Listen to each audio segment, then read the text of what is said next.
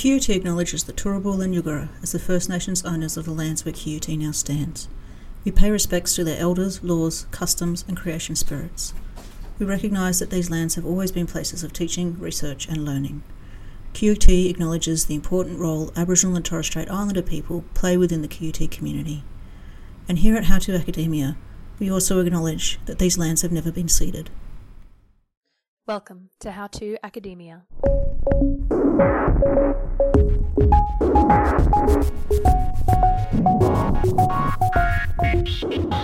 Leaving high school and joining the world of uni can be a weird and difficult time. On this podcast, we talk to our friends, students and academics, to find out how they went about the process of developing professional skills, dealing with challenges, and generally navigating the gooey mess of being a human in the academic world. Our guest this episode is Maxine Brown. Maxine is the Centre Manager at QUT's Centre for Justice. I'll let her introduce the rest of her backstory, as she and Jodie have a great discussion about her work history, as well as the wider benefits of working in the higher education sector, what it's like to be a professional staff member, and the importance of making good connections everywhere you go. Without any further ado, Maxine Brown.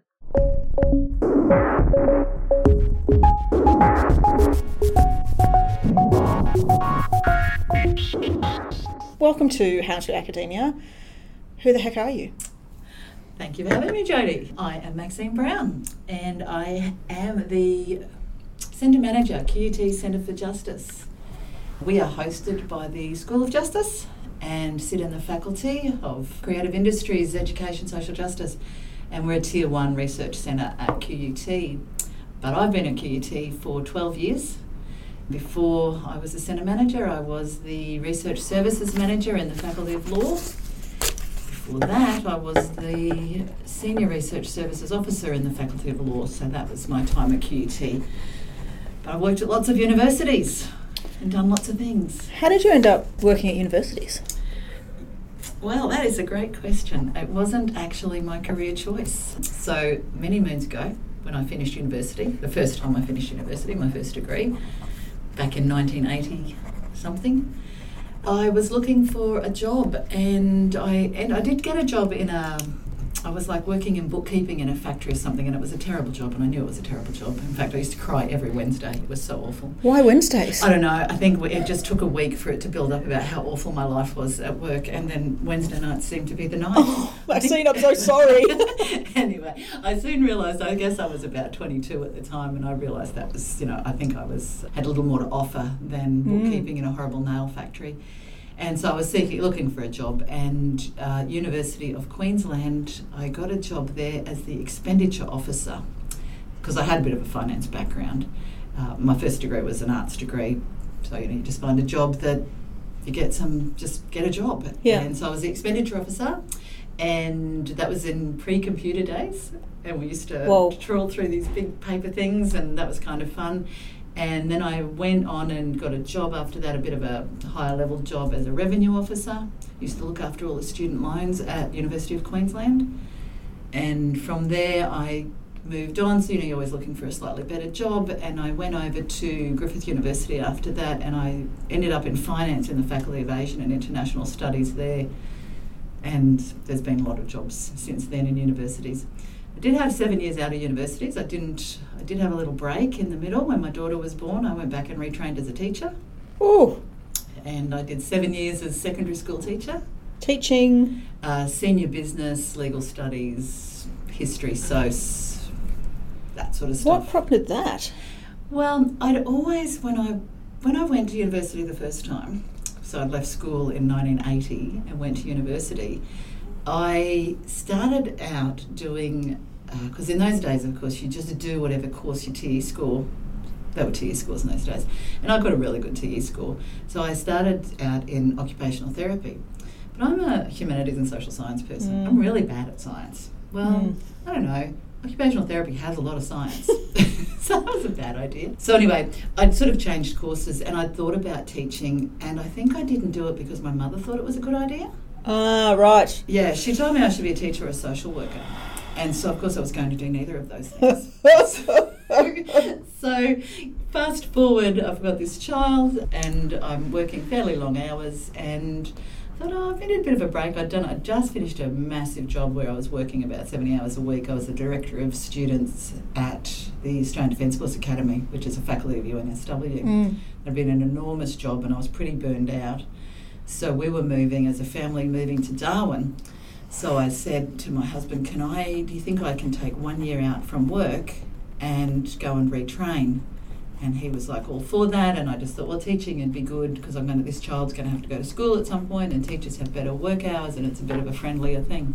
So I went and retrained. I went to Charles Darwin University and did teaching, and ended up doing that for 7 years.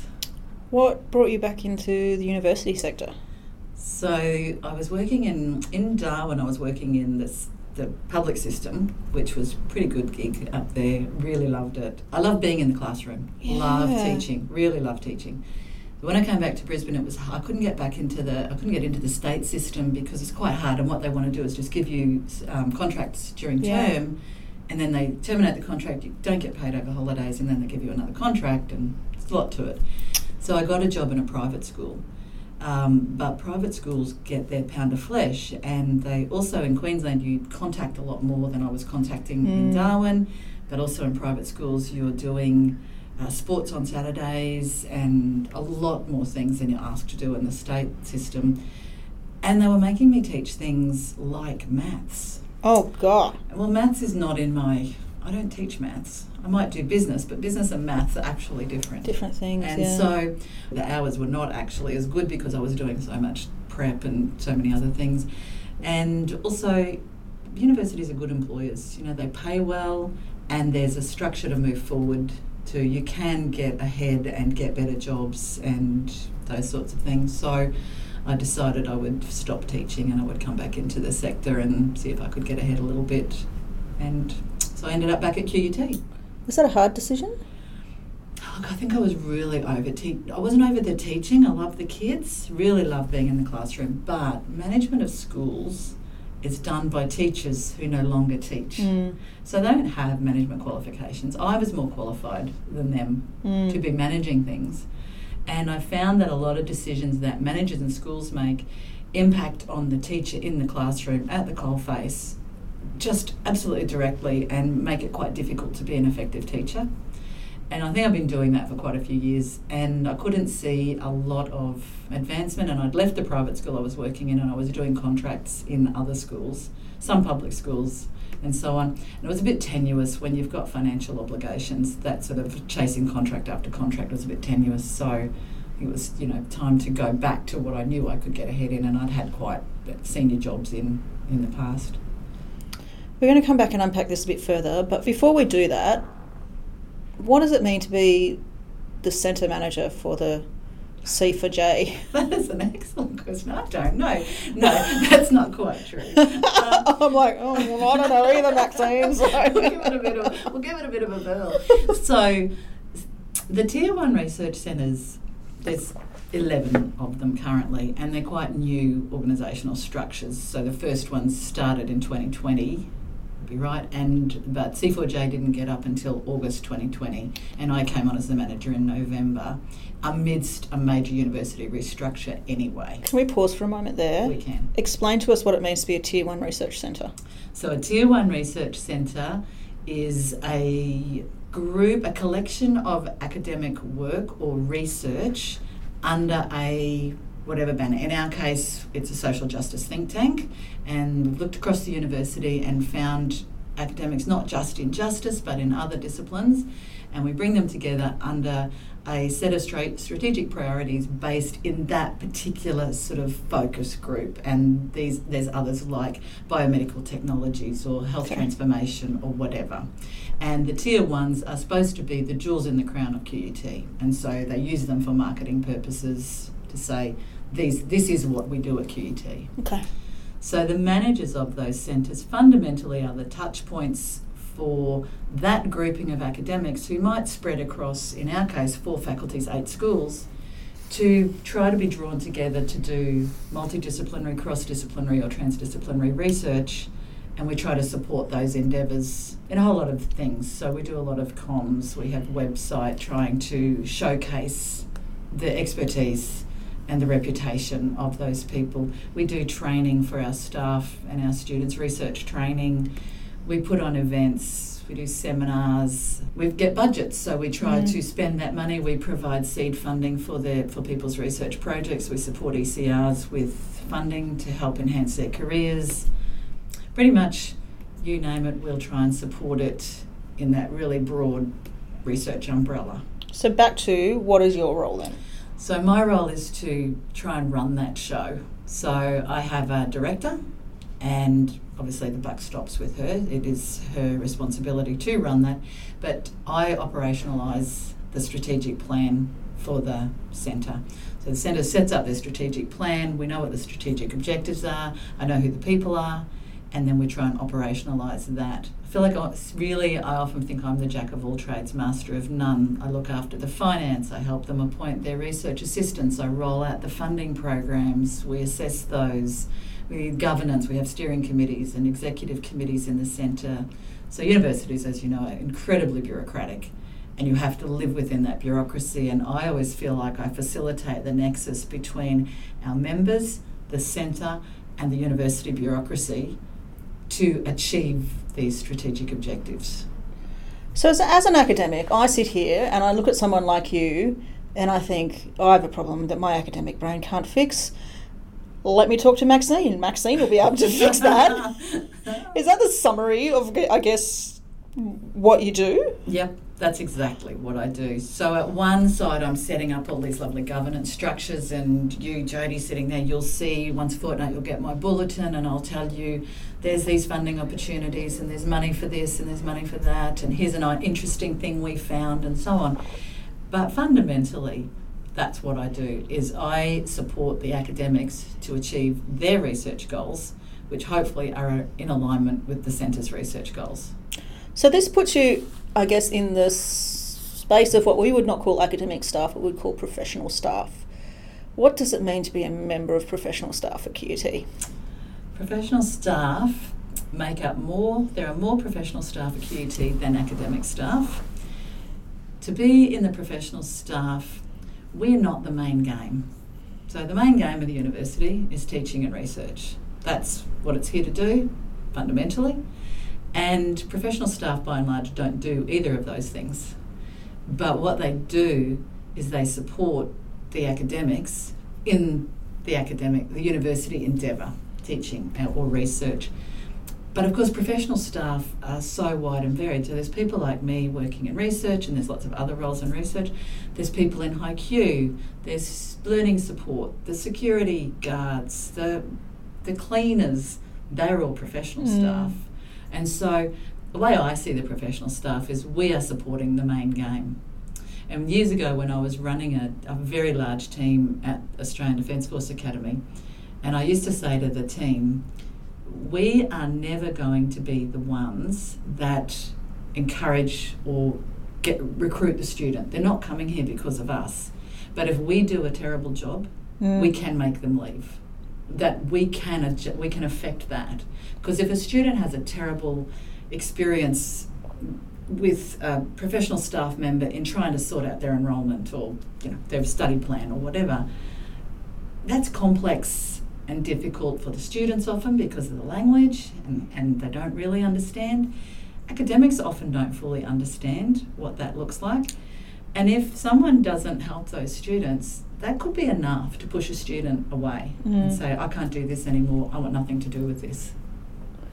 So I know as an academic that I have a very specific skill set that is really quite narrow, and I know that I could not exist in this gig without professional staff. And it was the same when I worked in child protection, it was the same when I worked in sexual assault. We cannot do what we need to do without professional staff. Is that the attitude you generally get as professional staff? I think I've been really fortunate that I have had that level of respect by and large throughout my career. It's been not always. It's on a continuum, I think. I think that there's different stakeholder groups in my view. You've got your academics, you've got your professional staff, and you've got your students. And somehow they all have to interact to make this thing happen. I think on the academic front, there's a fair continuum. Mostly the academics do treat the professional staff with respect and fully understand their role in the organisation. Occasionally, there's perhaps a sense of superiority in some, but perhaps that's a personality issue anyway, or maybe the professional staff they're working with are not very good. You know, there's also on a continuum, aren't they? So I think there can be issues at a personal level, but every university I've ever been in, there is a hierarchy, in my view, and academics are seen as well above the professional staff in that hierarchy. And sometimes you see that manifest in other ways, not always at the person-to-person level, but more at the organisational level and the way they treat their professional staff. What's your thoughts on why people that are higher up the hierarchy should care about how people lower down the hierarchy are treated? You know, years ago I worked at Griffith University, and in those days we had a tea room. You used to go downstairs, it was in the main building then, you used to go downstairs and have a tea lady. She used to have all the Vickies and things and make you, there were pots of tea. It was a lovely room to sit in. Sounds amazing. It was fantastic. I won't tell you about that before that when I was at UQ and the tea lady used to bring the trolley around. But anyway. You're killing me. At Griffith, they had this tea room, and I used to say, you know, the most important person in this building, and this building housed the Vice-Chancellor and all the Deputy Vice-Chancellors, and all of us were there. I mean, I'm not one of them, but, you know. I used to go down and I said, the most important person in this building is the tea lady. Mm-hmm. And the reason she was the most important is, A, the cups of tea were excellent. She knew everybody. She heard all of the information, because people talk in front of people like tea ladies, and they don't think about who they're talking in front of because often they're invisible to them. But that tea lady knew everybody. And if I didn't know somebody, I might say to her, because I was always got on well with this tea lady, oh, do you know who does whatever type of task? And she'd say, oh, you need to go and speak to so-and-so down in that office. She knows all about that. So amazing. Yeah, but the professional staff or people lower down often have a much broader network of contacts. They know where to go. They often have a much better understanding of the entire overall structure of the organisation. So you take someone like me, and I mean, I'm not that low down, but I touch finance, human resources, marketing and comms, everything. There's not one bit of this university's structure that I am not required to know about because I might need it in order to make the centre work.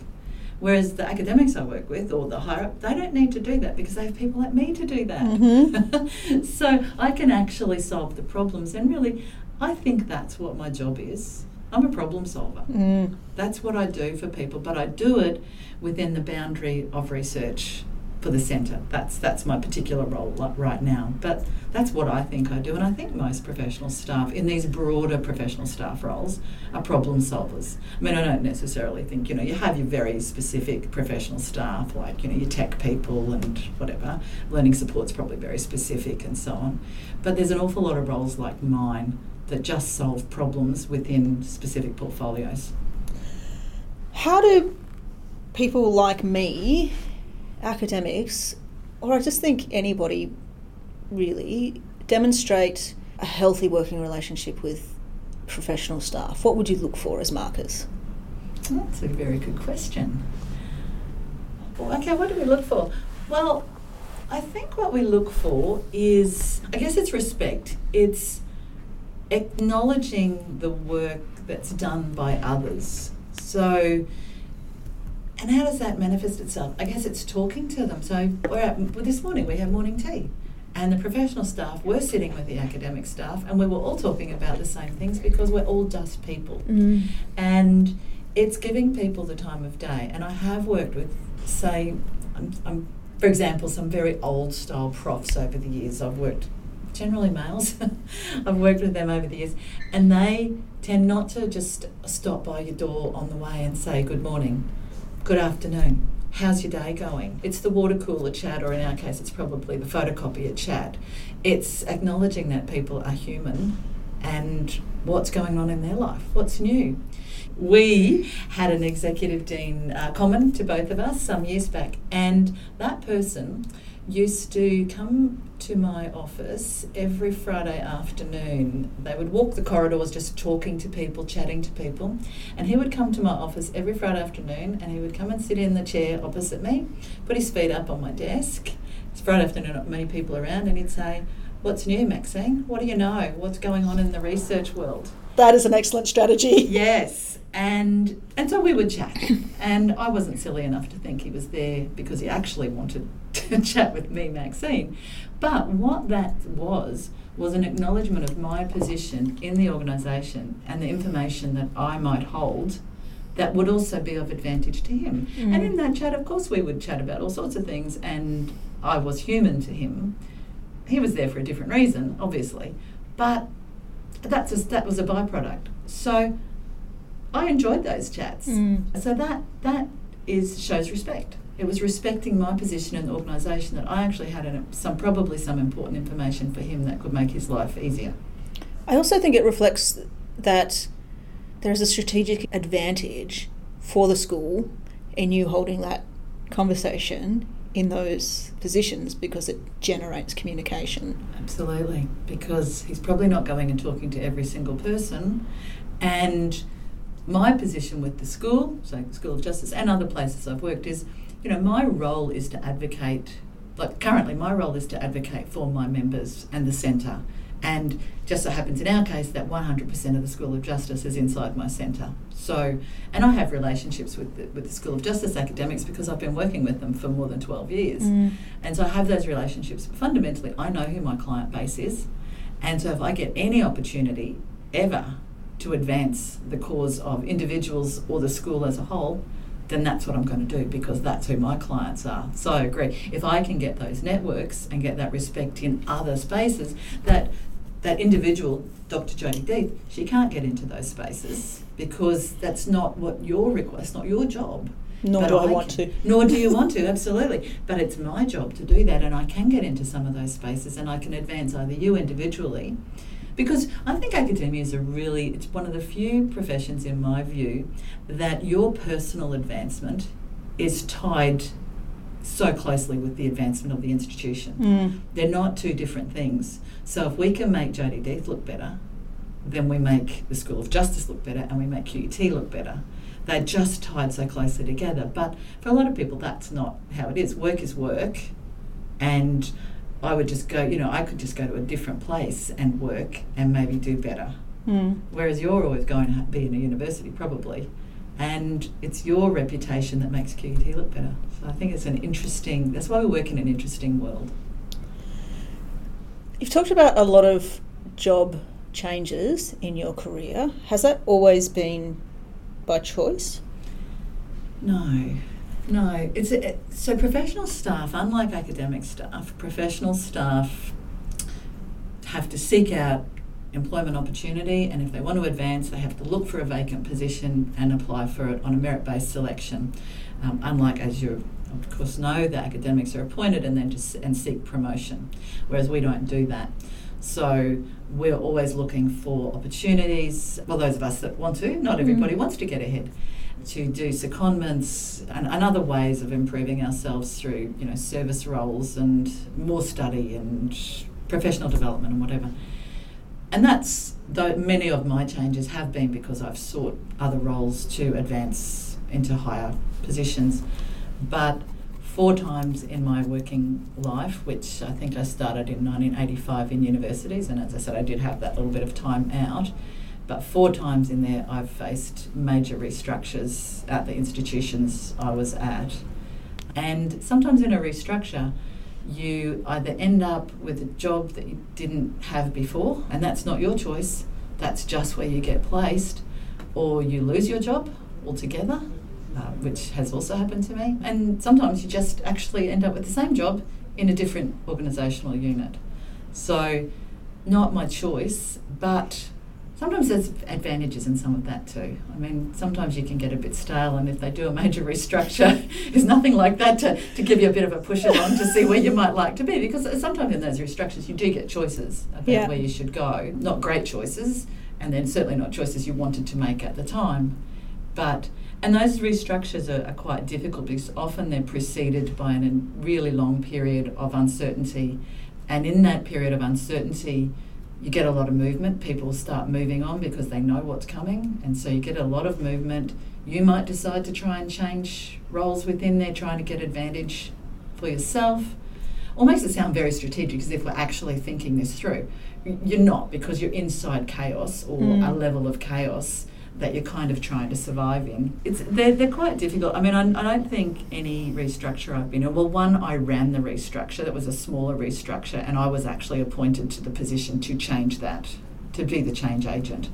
That was fairly stressful. Yeah. That was hugely stressful, because in that particular case, I pretty much 30 people left, and I had to employ an entire new team.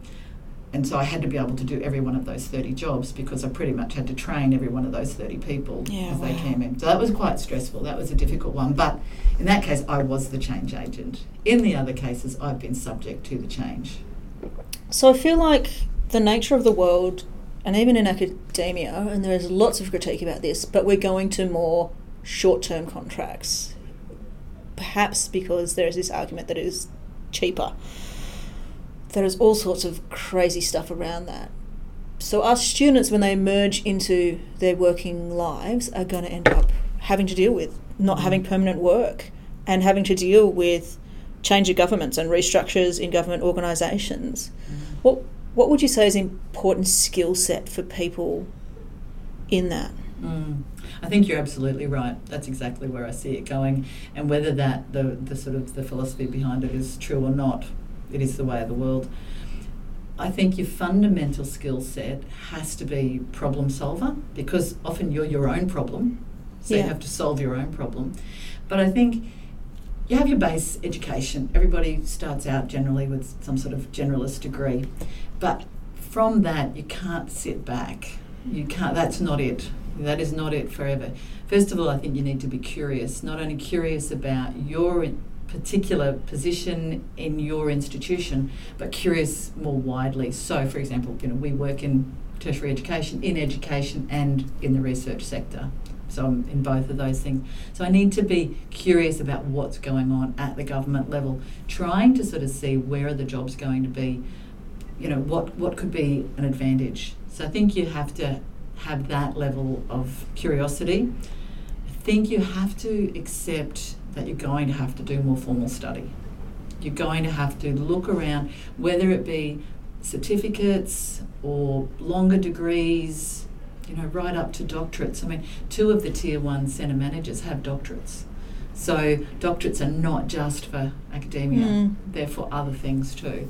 So I think you have to be willing to do more education and looking for that. Professional development, take every opportunity anybody wants to give you. And even things more broadly, like, okay, you may not want to be the first aid officer, but it doesn't hurt to get the certificate. You may not want to be on the OC Health and Safety Committee really, but they'll train you to be on that. And all of those things go on your CV and make you more attractive to the next person. So lots of professional development. Do good work. Be good. Be good at what you're doing, because people will remember you, and you just don't know who is going to be on the next panel that you might be going for that job. But that doesn't mean you have to be a doormat or anything. You just have to do excellent work, and if you say you're going to do something, do it. Don't shortcut people, because they also remember that stuff. I think that you just need to be aware of what's going on around you. And the other thing I'd say is, when you do leave a place, never burn your bridges, because sectors are very small, and you will come across, I've come across the same people over and over and over again in the 30-something years I've been working in universities. I come across the people in all sorts of unexpected places, and if you burn your bridges, well, they'll remember that, and you just don't know when they'll be influencing your next job or next opportunity. Does that mean that you just have to take a lot of rubbish? Look, I think everybody takes a lot of rubbish. I don't think there's a job out there that does not come with a lot of rubbish. I don't think you have to take it. I think you can be respectful about how you operate. I mean, I've had screaming matches with academics. I didn't start it, I'd just like to say. It's always the academics. But I've had a few screaming matches, which is not entirely professional, but why I mention that is it's better if it would be done respectfully, the behaviour or the issue being called out and discussed and done in a respectful, professional manner. That is the much better way to do things. And you can call people out on bad behaviour and say, you're actually not right, here's the facts, here's what you need to know about that. If you do end up in the screaming match situation, they don't happen that often. The one thing I know about that is it's really important to address it when everybody calms down, is to actually address that as well. Nothing more awkward than if you've had an argument with somebody and then you just don't address it and then you both have to tiptoe around each other for the next 5 years. That's very uncomfortable. So, you don't have to take it, but I would say being professional about how you call out the bad behaviour is really important. How would you go about addressing it after you've had a screaming match with someone? Well, I think you both return to your own corners, lick your wounds a little bit, and my experience of this has been, and I don't know, this is probably just a personality thing, is it's usually me goes to that person and knocks on the door and says, hey, I'm sorry about that. Sometimes not really. It's not, I'm sorry that I did something to you. It's just, I'm sorry that that situation escalated into that. That was not great. So I apologise for that, and here's perhaps how we can sort this out. So I think always going with some sort of solution, but really just actually dealing with the situation. At home in your own personal life, it's much better to deal with. If you've had an argument, it's much better at some point to clear the air and move on. And I think most people respond to that. Mm-hmm. I hope. Sure. Jodie and I have never had a screaming match. I'm willing to. I'm totes down for a screaming match. Do you get to do things that you're passionate about? Well, yes, because I'm a nerd. Yeah. I'm a super nerd, and I really like... You have to know what you like, You really like... I'm sure you do, because you are in such a narrow field of research and so on. You know what you like. That's you're passionate about what you do, right? Absolutely. I know you are, because I've talked to you about it. I actually know what I'm good at, and sadly, I really like organising stuff. I'm the Marie Kondo, so I don't know. I don't think that's sad. I think the world needs those people. I am not those people. I'm really thankful that you are those people. I really like organising things. I like making processes work. I like thinking of better ways to make processes work. I like being able to be across lots of things and help people out. So I like doing that. But for me, I'm really lucky because I am a humanities and social science person, so I'm interested in the justice issues. I'm interested in the work that the people I support do. So I get to read their grant applications and their briefing papers and their blogs and whatever. I get to read that. So it broadens my own horizon anyway. So I'm reading about really interesting things. And for me, I actually think the work of the people in my centre make a difference. I think it makes a difference. So I'm really happy to be able to support that. I'm not going to be the academic, but I get to read and work with really interesting people in stuff I actually care about, while organising stuff, which I also like. One of the things that strikes me in what you do is, for some of our students who don't want to be academics and don't want to be policy people or don't want to be frontline workers, the professional staff route actually provides something where they get to apply their skills and their knowledge and their experience in a productive way. Universities are the most interesting places. They're full of interesting, often quirky people who are incredibly passionate about what they do. Whether it's, we work in humanities and social sciences, obviously, but your scientists and whoever, they're all out there. And they're often very driven, very narrow-focused. You wouldn't meet a lot of these people if you're not an academic. Academics, I know, do obviously friends together, but people like me would not normally meet these people in my general world. But they're just so fascinating, and the work is fascinating. And I probably have a very broad skill set. Some of my colleagues are probably have a bit narrower. They might be more about industry engagement, collaboration and whatever. I have a much broader skill set than that. I'm probably a much more true administrator than some people. But that's really where my skill sets have come from over the years. And you kind of make a difference, and you work in an interesting place, and universities are good employers. Universities are excellent employers. They have very good paying conditions, and that's not to be sneezed at in a world that is driven by the dollar. It's nice to work in a place that, obviously, universities have to be driven by the dollar. They have to operate, but that's not what it feels like and what we do. It doesn't. The work we do doesn't feel like making money is at what we're supposed to be doing. How would you describe the Centre for Justice at a dinner party? Well, first I'm going to tell you how to describe what I do at a dinner party, because no one understands anything about universities really. So if people say, what do you do? I say, I help people apply for money they're never going to get. This is a true story. So that is the state of humanities and social sciences research in Australia right now, and that's what I do. And then I say, okay, where do you work? And I say, I work for the Centre of Justice, and it's a social think tank, and its whole focus is on improving the world for people, but vulnerable people. How do people respond to that? They go, that sounds cool.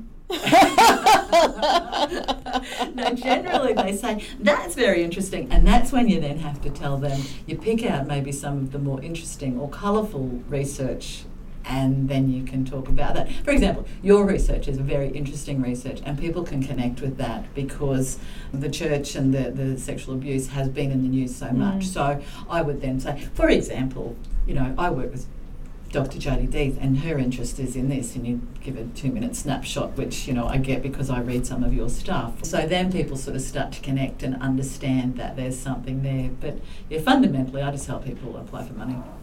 Why do you think it's important for us to have, that outward focus? Why can universities not just be little think hubs in themselves? I think, it was a politician that said, but I can't actually remember the quote. But anyway, about, we can navel gaze, but what is the point of the research? We could just do it in here and not tell anybody about it. But is that going to change anything? Because I think, certainly in the social justice space, there's an element of advocacy. I mean, you have to do the research, but I think many of our academics also have that other element of advocacy in what they do because they want to change things. Then if you lay on top of that, so I think that's because that they want to do that because that's what they believe in. But lay on top of that the current government position on research in Australian universities, which must have impact. I mean, we're all driving. That's what we're trying to do, is the research that our people do is getting it out there because we want it to have impact. And how might we get that impact? Well, we're going to get it through policy and legislation and decision making, and we want the world to be a better place for our vulnerable people in whichever group. So the government is now telling us that research cannot be navel gazing, has to have impact. But I think in the world that we live in, the people doing the research actually, by and large, want to be advocates for their research in any case. Do you think is social justice always going to be an issue? Absolutely, 100%. I think the scientists in our university and the government and the rest don't know that. But if you think of any of the big problems of the world, any major problem that we've got to solve, poverty, war, whatever, the problem is human. It's the human problem, and that's what the social justice, that's what our social scientists are doing, is looking at the human problem. So the social justice element of that is, if you could solve the human problem and make life a little bit better for everybody, then you're probably going to cut out a whole lot of the problems along the way. I think the scientists haven't worked out that that's what's going on yet. And that's really a role for really the Centre of Justice. That's one of our roles, is to try and connect with the sciences, which we do. We have great connections with biomedical technology, a little bit with them, but agriculture and bioeconomy, data science, trying to connect with them to find out what they do. Because we are also, we sit back here and don't really, we think we know what they do, but trying to connect with them and then trying to unpack the work they do and the work we do. And often we just find there's so many things that the social element underpins. So I think we're not going away. We just don't get any money just right now. Okay, so I always ask this question at the end of the podcast. I ask two questions that I always come through. Do you have a favourite theorist? Yes, I do, but not for why you would think I do. Tell me about it. Foucault. Yeah. Because I love hearing people say his name. I didn't know anything about Foucault until I came working in the school, and then I heard it everywhere. So I don't even know much about it, but I love the name. So that's not what you thought I was going to say. You know, that's good enough reason. What's your top tips for students surviving at university? Oh, that's a number one tip. It's a bit like the tip, be kind to your mother. It's the same tip. Be kind to the professional staff member you are interacting with, because they do have a lot of the ability to make your life simpler. Yes, you've got to work with your academic 100%, and you've got to do that because they are the people that are going to teach you and know what you need to know and how you're going to pass the exam. But that professional staff member, when you go to High Q or the library or whatever, they have the ability to make your life easy or easier. I feel like that's just a great career tip for everyone. Be kind to the professional staff. Because a number of times professional staff have bailed me out of serious issues I've gotten myself into. Exactly. Is phenomenal. Exactly. Any last thoughts? I think that anybody who is students, whatever they're thinking, whether they're thinking about being academics or whatever, there are a lot of great jobs in universities that can give you an enormous career. There's plenty of room to change direction. There's quite a few universities. You don't even have to, it's a full sector. It's a great place to be because the opportunities are endless. I've worked at universities in Canberra, New South Wales, Northern Territory, and 3 universities in southeast Queensland. So, and had, a really quite bright career and made decent money and done really enjoyable work. So, universities are a good place to work. Thank you very much, Maxine. I love your work and I very much appreciate you and the role that you do. Oh, thanks, Jade.